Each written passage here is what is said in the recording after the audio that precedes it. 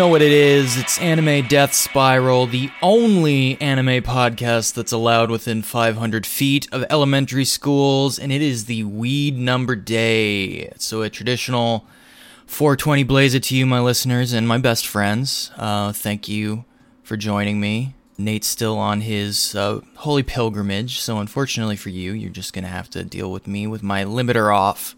I've got full reign, baby. I can talk about whatever I want. And, I thought it would be a good opportunity to talk about something that I'm not really sure how I would discuss with Nate, because as we've talked about, I'm a little bit more prolific reader than he is. And so I don't think he's really read most of the things I want to talk about. But I want to talk about specifically something that's a little bit tricky, especially for a show like this where I kind of wanted to, recommend things, I suppose. Recommend or tell you not to read things. These are things, I guess, that kind of slip between the cracks of those two. They kind of call them like anti-recommendations, I suppose. Maybe that's a way to talk about them. But these are things that I really like for whatever reason, whether it's something that really touched me, or like there's an incredible art style or something like that. But I just can't, I would never tell you to go off and read these or say like, these are must reads. In fact, most of the time I think a lot of this stuff I would kind of say like, hey, maybe steer clear of this. Maybe it's better if you just like hear about it and that's okay. Not saying that you shouldn't read any of these. Just saying, maybe you shouldn't read any of these? I don't know. But we can get into it, right? Because these break down into kind of two categories. The first one is things that just don't come together. These are usually things that like get abandoned or just like for whatever reason, they're rushed out. And they have to wrap up before the story is really at an ending point. So they just kind of drop off for whatever reason. This is something kind of strange. It's very unique to the serialized publishing model.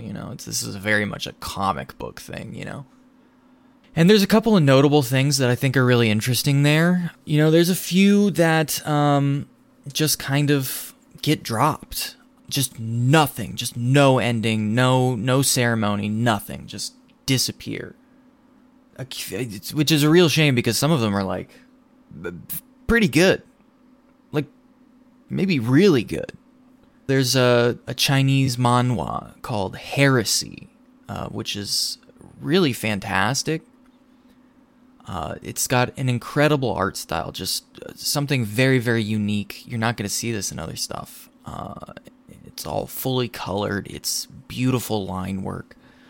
These incredible fantasy vistas. And the Chinese stuff you don't see very often, more and more so these days. But it's still kind of fresh fantasy flavors for a lot of people, I think. And they're captured really beautiful in Heresy.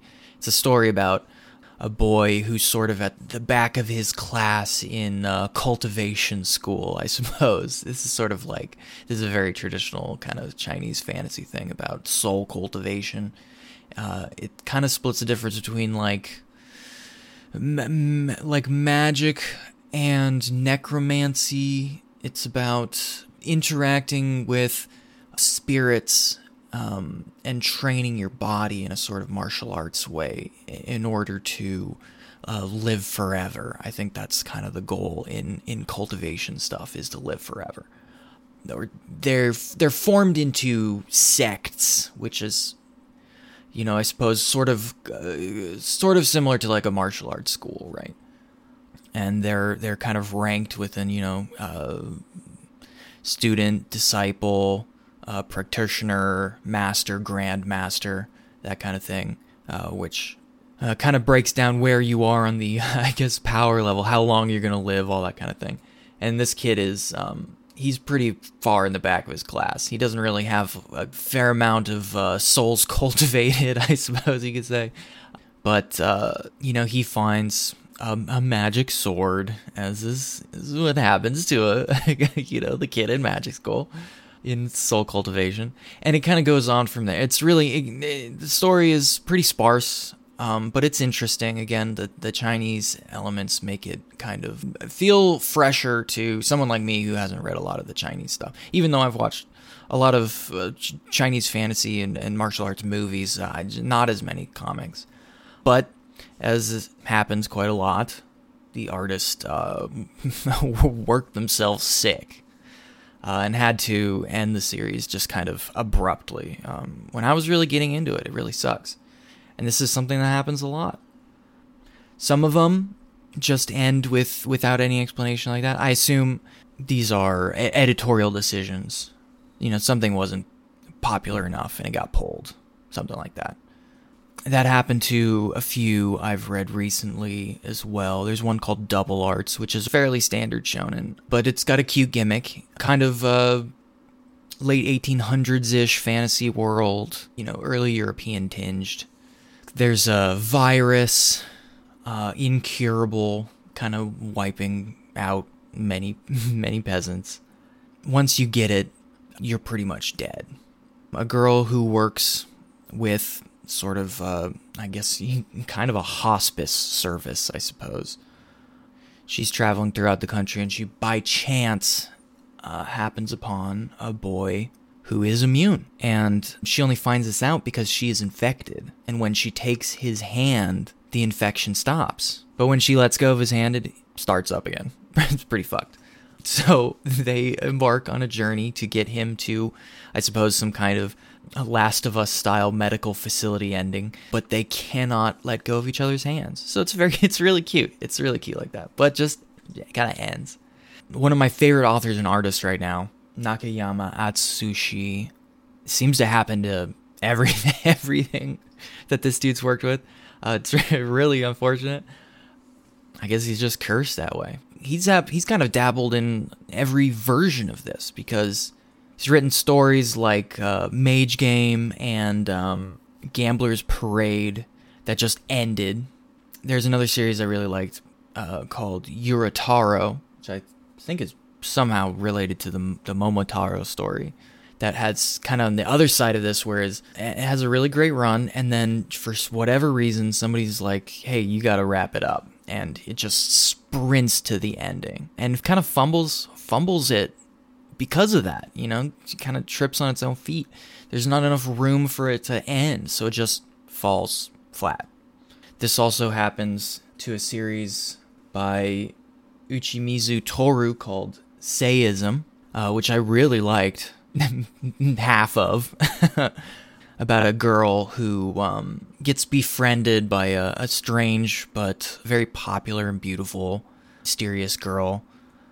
And slowly it's revealed that this beautiful, mysterious girl is pretty menacing and is kind of taking their friendship a little too far. It becomes a very, kind of psychological thriller thing. It's fantastic, and the art is really fantastic in plots. There's, just really, really great panels. But it hits a point where it's like, hey, we don't know where we're going with this, and we got to wrap it up. And it just kind of falls flat. It has a really laugh out loud, ridiculous ending that is just so unfitting for how great the first half of the series is.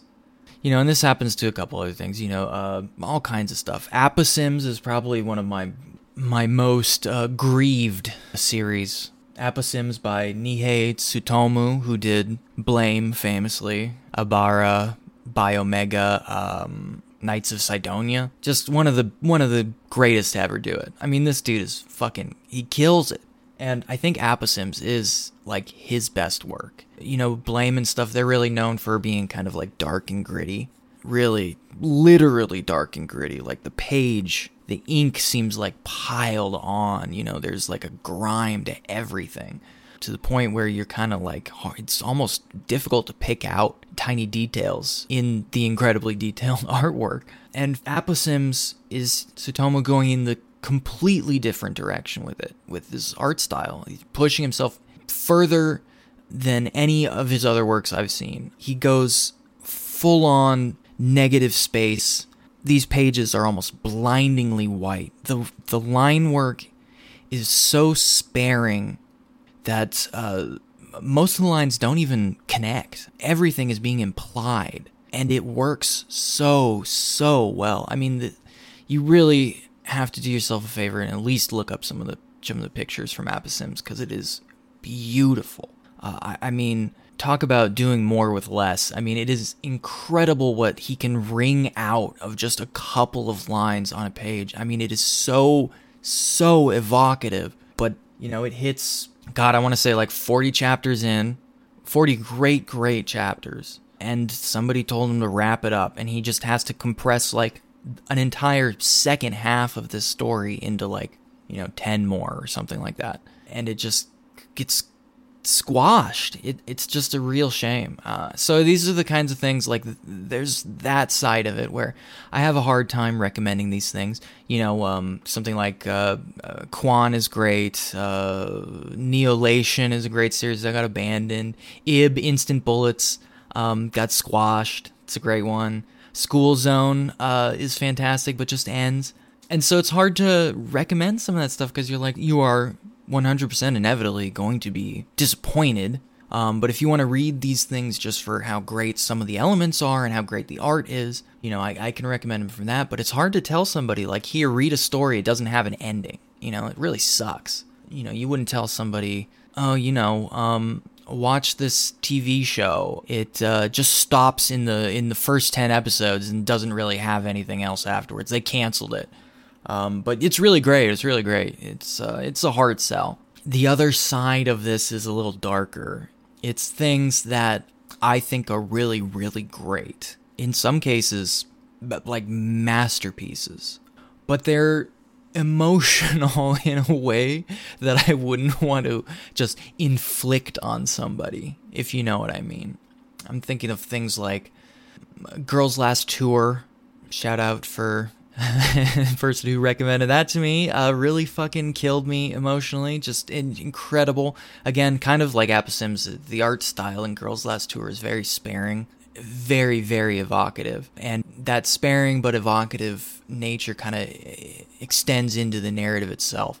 It is very, very sparse storytelling. It's just about these two girls making their way through an empty landscape. Not even really struggling to survive. That is an aspect of it, but it's not forefronted. It's just kind of their journey through a sort of existentialist dream of an abandoned world. And as if you can probably extrapolate from that description, it hits some truly emotionally devastating highs and lows.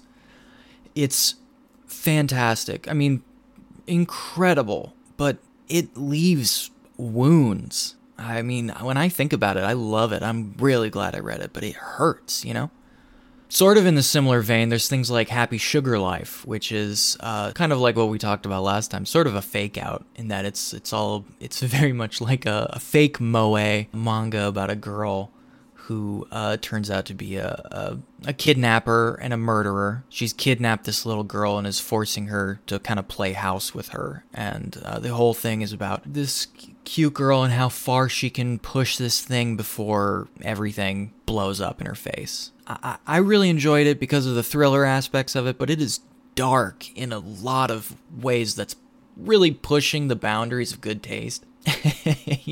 Maybe too much. It's like some really gratuitously awful things happen. And the payoff isn't like, oh, great, I'm so glad we got here. The payoff is like, well, that fucking happened. Jesus Christ.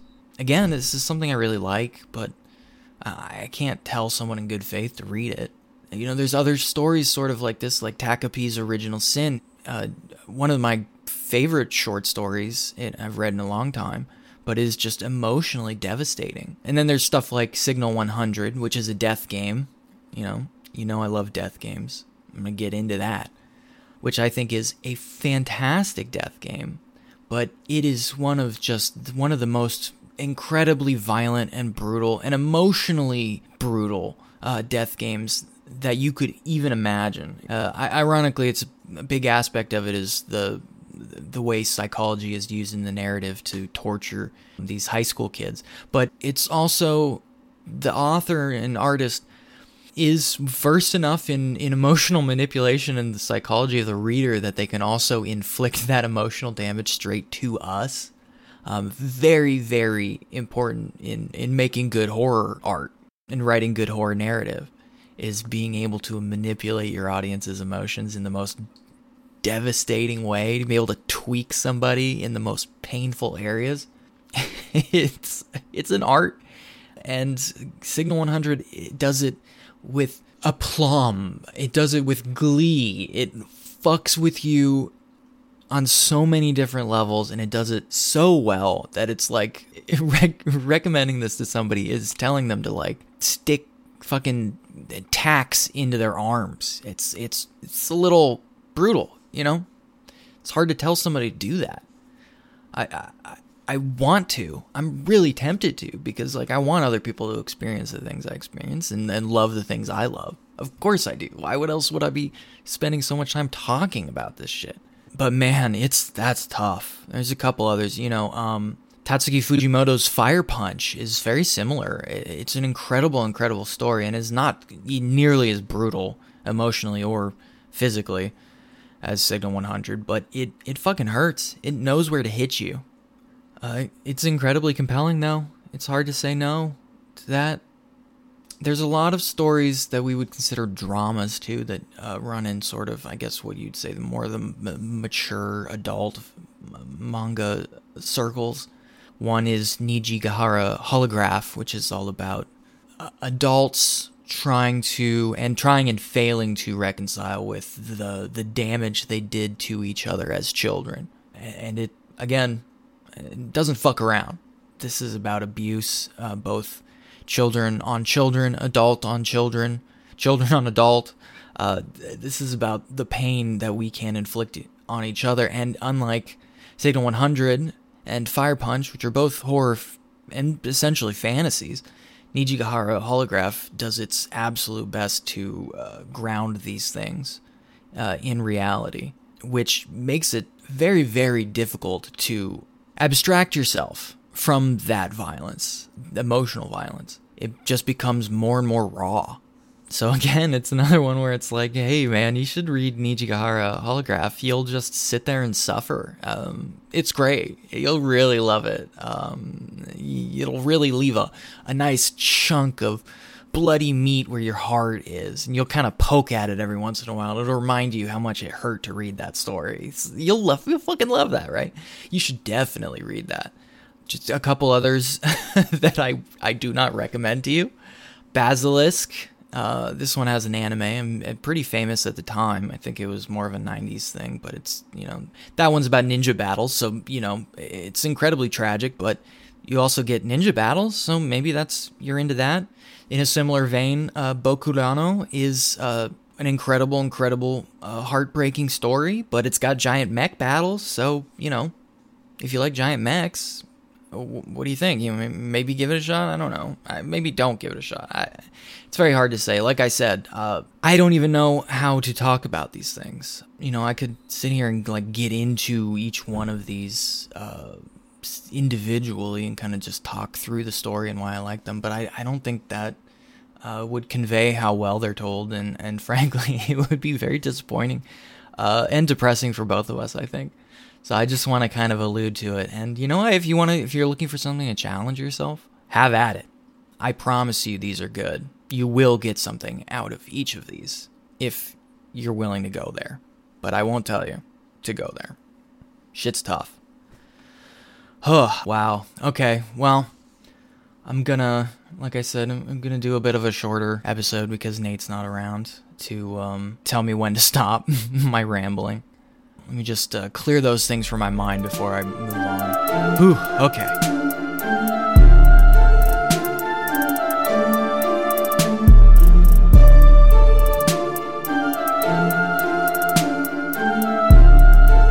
Alright. In the spirit of taking advantage of my, parents aren't home, energy, I kind of wanted to do just a quick thing, because we spend a lot of time shitting on Isekai, and I spend a lot of time big-upsing death games. It's kind of my focus right now, I suppose. And I think constantly about these two things, juxtaposed with each other. So I kind of wanted to just go through what I consider the separate experiences. Okay, so what are the differences between these two things? Let's start with the death game experience.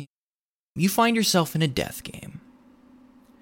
You are an average kind of person. You don't dress goofy, but you don't drip. Your KDA ratio is pretty mid. You've got friends, but you don't get invited to good parties. You've got a guy or a girl you crush on, but you're a little too insecure to shoot your shot. Everything is kind of awkward. You're in that real awkward space in life. Colors are muted. Your favorite song doesn't hit as hard. Your dreams kind of start feeling like they're drifting out of reach. Maybe you're really good at something, you got some special skill, or maybe there's, you got a little bit of a potential in you, but it doesn't really feel like it matters, because nothing feels like it matters, really. Nothing matters that much. You wonder if this is just what life is. But then it happens. You're walking into class, or you're meeting up with your crush, or you're just chilling in your living room pretending to watch TV while you scroll on Twitter or whatever, when some fucking Mayor McCheese motherfucker jumps out from behind the couch and teleports your ass to a haunted hotel, or sucks you up into some sterile white cube, or maybe hogties you and tosses you in a truck or some shit like that. Maybe it explodes your parents' heads on the way out just to prove a point. Maybe the news suddenly shows all kinds of crazy massacres happening everywhere, or maybe everything just goes dark. Either way, you're gonna wake up and you're gonna be surrounded by maybe all your friends, maybe all these new friends and all these new enemies, and shit's about to go down. Life is no longer gray. It starts off with denial. You're shifting into a new plane of reality, and everything is very confusing, and it doesn't really take at first. Not until some incredulous dumbass gets testy with Executioner McCheese and gets his head twisted off. They always love messing with heads, exploding heads, twisting heads, popping heads, whatever. It happens a lot. But that puts the fear in you, and that fear is a real pick-me-up. The adrenaline chaser gets you into survival mode real quick. And life goes from those muted grays to blindingly vivid. Everything you know in that moment is shredded apart. And now only two things become vital: survive and protect. You're going to belly up to every possible expression of humanity in these crises. You're going to be forced to deal with it. The coward who freezes up that you simply can't save. The psycho who gets off on the power of violence in the midst of anarchy. The kind of noble, kind person who's just a little too unlucky to make it. The devious kind, driven to depraved acts out of desperation and fear. But these are just people. They're people pushed to extremes in impossible situations. And that with a different roll of the dice, you could have ended up as any one of them. But you're not. You're you. You got a squad to lead, and you've got deadly games to play. You meet all kinds of people who you wouldn't normally interact with. Everybody from every kind of walk of life. You're going to meet them here, and because of your shared experience, you're going to empathize with them deeply. You're going to form close bonds. You might even fall in love. You find within each of them your own resolve to fight for something more than your own skin. You win games, and you watch people who, just by chance, luck of the draw, squared up against you and lost. And you lose. You lose some games too, and some of your friends die gruesomely. You mourn for both of them. You realize the value and absolute precarity of human life, and it lights up something inside of you. Every step you take becomes harder, and it becomes scarier as you wade deeper and deeper into the pools of your own friend's blood. Your grip tightens even as the tears leave your hands slick. You make no mistakes, but your true love slips from your grasp anyway. You almost welcome death, but to die now would also kill the last echoes of your friends, the ones that live inside of you now. So you struggle. You struggle on. You huddle with the remaining survivors, some who were bitter enemies just days before. Now they're your guides in the darkness of this inevitable end. Fear, hope, defiance, they all wrestle within all of you as your numbers dwindle down to nothing. And then it's just you, alone, with the memories of all of those whose lives you stand on top of. Maybe there are enough of them for you to reach the light. Maybe not. Either way, life continues, with or without you. A life you now understand more deeply than anyone is worth fighting to the death for. You've just experienced a death game.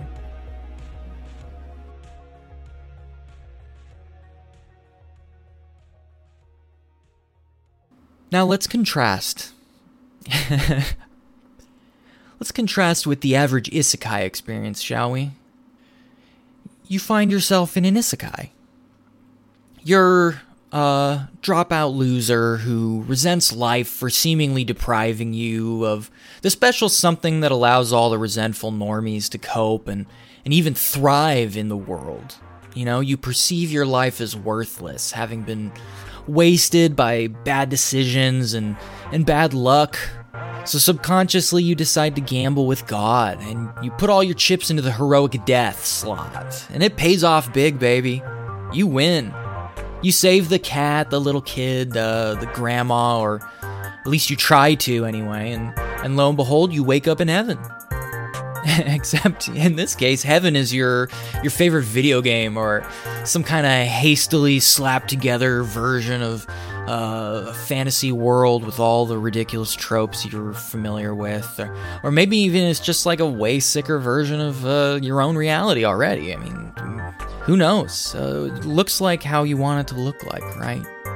And maybe you're a baby with your memories intact, and it gets like super weird with all the, the breastfeeding and whatnot. Maybe you just pop into existence at random somewhere.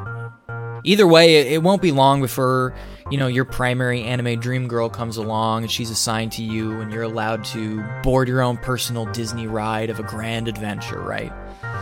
Most likely you'll pretty soon get into a bit of trouble, or, you'll cause some kind of mishap, and after finding yourself in your first ever dangerous situation in your entire life, your personal reality bending ability will reveal itself, right? It'll come to you naturally. It doesn't really matter which one you get, right? As long as it allows you to manifest your will, impose yourself on the world and demonstrate your superiority. And, this is almost assuredly achieved through, your own personal flavor of violence, whatever you like. Some of you are rogues, some of you are fighters, some of you are mages, you choose what you like. Having gained that unshakable confidence of a man, and you are almost assuredly a man, whose violence is without a doubt insurmountable, you continue on your way, your merry way, dealing out death, stealing the hearts of every attractive woman who comes within sight of you, who quickly snowball into like a small battalion of constantly swooning battle ladies. The amount of blushing constantly threatening to become medically concerning. It's a relatively smooth ride, and it escalates appropriately relative to the threat of boredom at any time, until eventually it becomes clear that no satisfying conclusion can ever be reached in a life with no stakes, at which point you make the decision to, temporarily return to life, or start your journey over, or, maybe you just call it quits and you hang out for a while. You open up an inn, or, move on to a farm, or, become a king or whatever. It really makes no difference at this point, because you've so thoroughly saturated your brain with dopamine reserves that any and all stimulus becomes more or less the same to you. And that's essentially your happy ending. I'm sure out of the two of those, I know what most people would probably choose. But I think, with a little compare and contrast, we can kind of understand what makes these two genres tick and what makes people drawn to them. I would say particularly very different people, but people nonetheless. All right. I'm glad we walked through this a little bit of a thought experiment with me. Let's take another break. Let me catch my breath from that.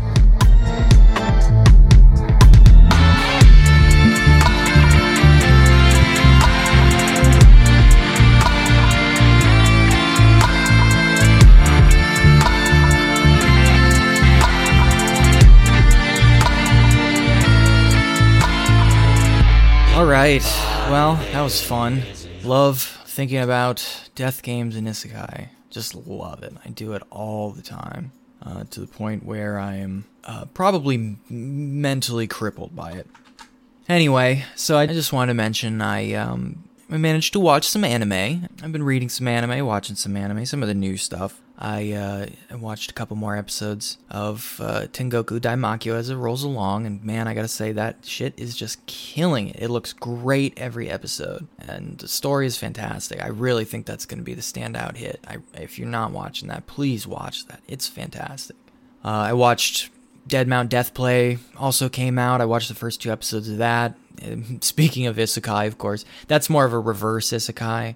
It's a fantasy character who comes to our world, so it's a little bit tweaking the formula a little bit. It's very ridiculous. I wouldn't say it's like something you'd want to go out of your way to watch, but the first 2 episodes have been okay. I'm kind of partial to it. I sheepishly admit. I think it's all right. I did manage to watch the first few episodes of Dangers in My Heart, which is a cute little rom-com. One that I've been reading the manga for a while, and I found the anime to be really nice, and it reminded me how much I like that story going all the way back. It'd been a long time since I read the first few chapters, and that's what the anime starts with, and it reminds me how much, I don't want to say better, but how much better it is than most of these fucking rom-coms that are out right now. I know I just talked a bunch of shit about a bunch of them last episode, but Dangers in My Heart is really touching, even though it's I think people can be off-put by some of the stuff at the beginning, but I promise you it's a bit of a rug pull, a very, very gentle one, but I find it to be one of the most heartwarming rom-coms I've read in a while. It's very cute, and it has a level of emotional honesty I think that is not present in a lot of these modern rom-coms. I've also been thinking a lot about the classics that I missed. We've probably spent way too much time talking about modern stuff, but not as much about some of the older stuff. And I had just recently watched a bunch of the Blackjack OVA. We think we mentioned it episode 1 that Nate and I had watched Blackjack. I finally watched the movie, and it's fucking insane. I mean, holy shit. Blackjack is fucking wild. But it reminded me, that I have some kind of considerable holes in my quote-unquote classic anime knowledge. Well, so I decided to go back and plug one of them recently, which is the first Pat Labor movie. Pat Labor? Patrol Labor? Pat Labor. Pat Labor? Fuck, I don't know. That's the Mamoru Oshii movie. Did he do the other 2? I know there's 3 of them, but he definitely did the first one. And I'm a huge fan, obviously. I mean, who isn't? I love Angel's Egg. I love Ghost in the Shell. Who doesn't? But the Pat Labor movies kind of passed me by, maybe a little bit because ACAB, but also because It's just, it was in a time period where I wasn't watching a lot of anime, specifically anime movies that weren't, Ghibli stuff. And I gotta say, the Palamore movie is really interesting in that it fits in this 90s style of sort of banality meets incredible, almost overdone animation. Patlabor is a sort of crime thriller. That central element is big fucking mechs, that cops get in and ride around. And it's funny because most of Patlabor, the first movie, is very much a bog standard kind of police procedural with some overwrought anime bullshit, obviously. A ridiculous villain who kills himself at the beginning of the story, that kind of thing. But ends up being like half paperwork, that kind of thing, which is very funny in a movie about police mechs. But as you'd expect, when shit goes down, the animation is just so beautiful. The way the technical animating of the mechs and everything that's mechanical is just impeccable. And it's stuff that really makes you go like, what the fuck? How is that even possible? And I think maybe that reaction is because we don't see stuff that detailed as much anymore, especially when that level of detail is kind of being shunted off onto 3D in more modern anime. Not that, that stuff doesn't exist, but, you just don't see it like that anymore. But it's interesting seeing those two elements kind of laid against each other. It's very anime. The kind of mundane police procedural, 90s police procedural, all about, fighting against the bureaucracy of the government and filing paperwork in the correct way, and then a burst of mech-on-mech violence. It's very funny. Anyway, I really liked it. I really enjoyed watching that. Even though, again, ACAB. But it's nice to fill in those holes, and I have a lot more I got to do. So I'll probably be working on that. Maybe I'll talk about that in the next episode. Anyway, just to close it off, I kind of really wanted to give a little bit of space for you guys, my best friends, my best friend listeners, and just kind of I wanted to go through, some of your input. We constantly talk about our shit, but you should talk about your shit, right?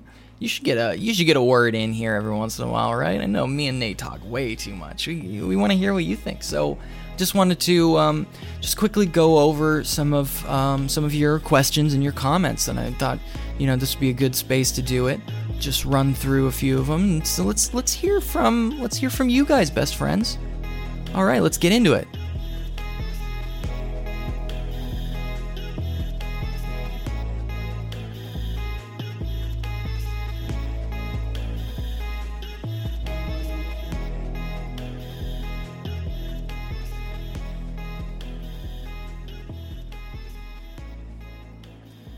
Wow, that was some really great stuff, you guys. I hope that was illuminating. I hope you feel, validated to have your voices heard. I really appreciate all the input. I can't wait till we do it again. Keep those questions, those comments coming, guys. I love that part. So I think that brings us to the end here. This should be good enough for you guys. That last one was way too long, right? You can always go back to that. You probably haven't even finished it when this comes out. We'll be anxiously awaiting Nate to return from his pilgrimage, and we'll talk all about crazy shit that he got up to over in the Holy Land. All of the weird anime hijinks he got up to. And I'll probably, I've been reading a couple other things, so next time I think I want to talk a little bit about, One's new manga versus, started up a little while ago. We still haven't talked about that. I thought that'd be fun to talk about. Chasing Mob Psycho and One Punch, obviously. It'll be interesting to see how that unfolds.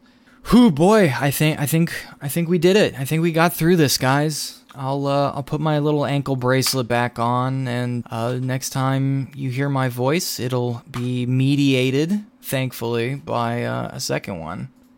All right, thanks for listening, guys. Talk to you next time. Bye.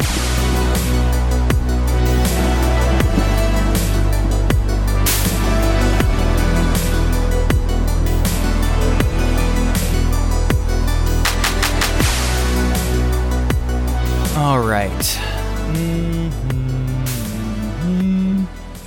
That'll be really good. Let's see.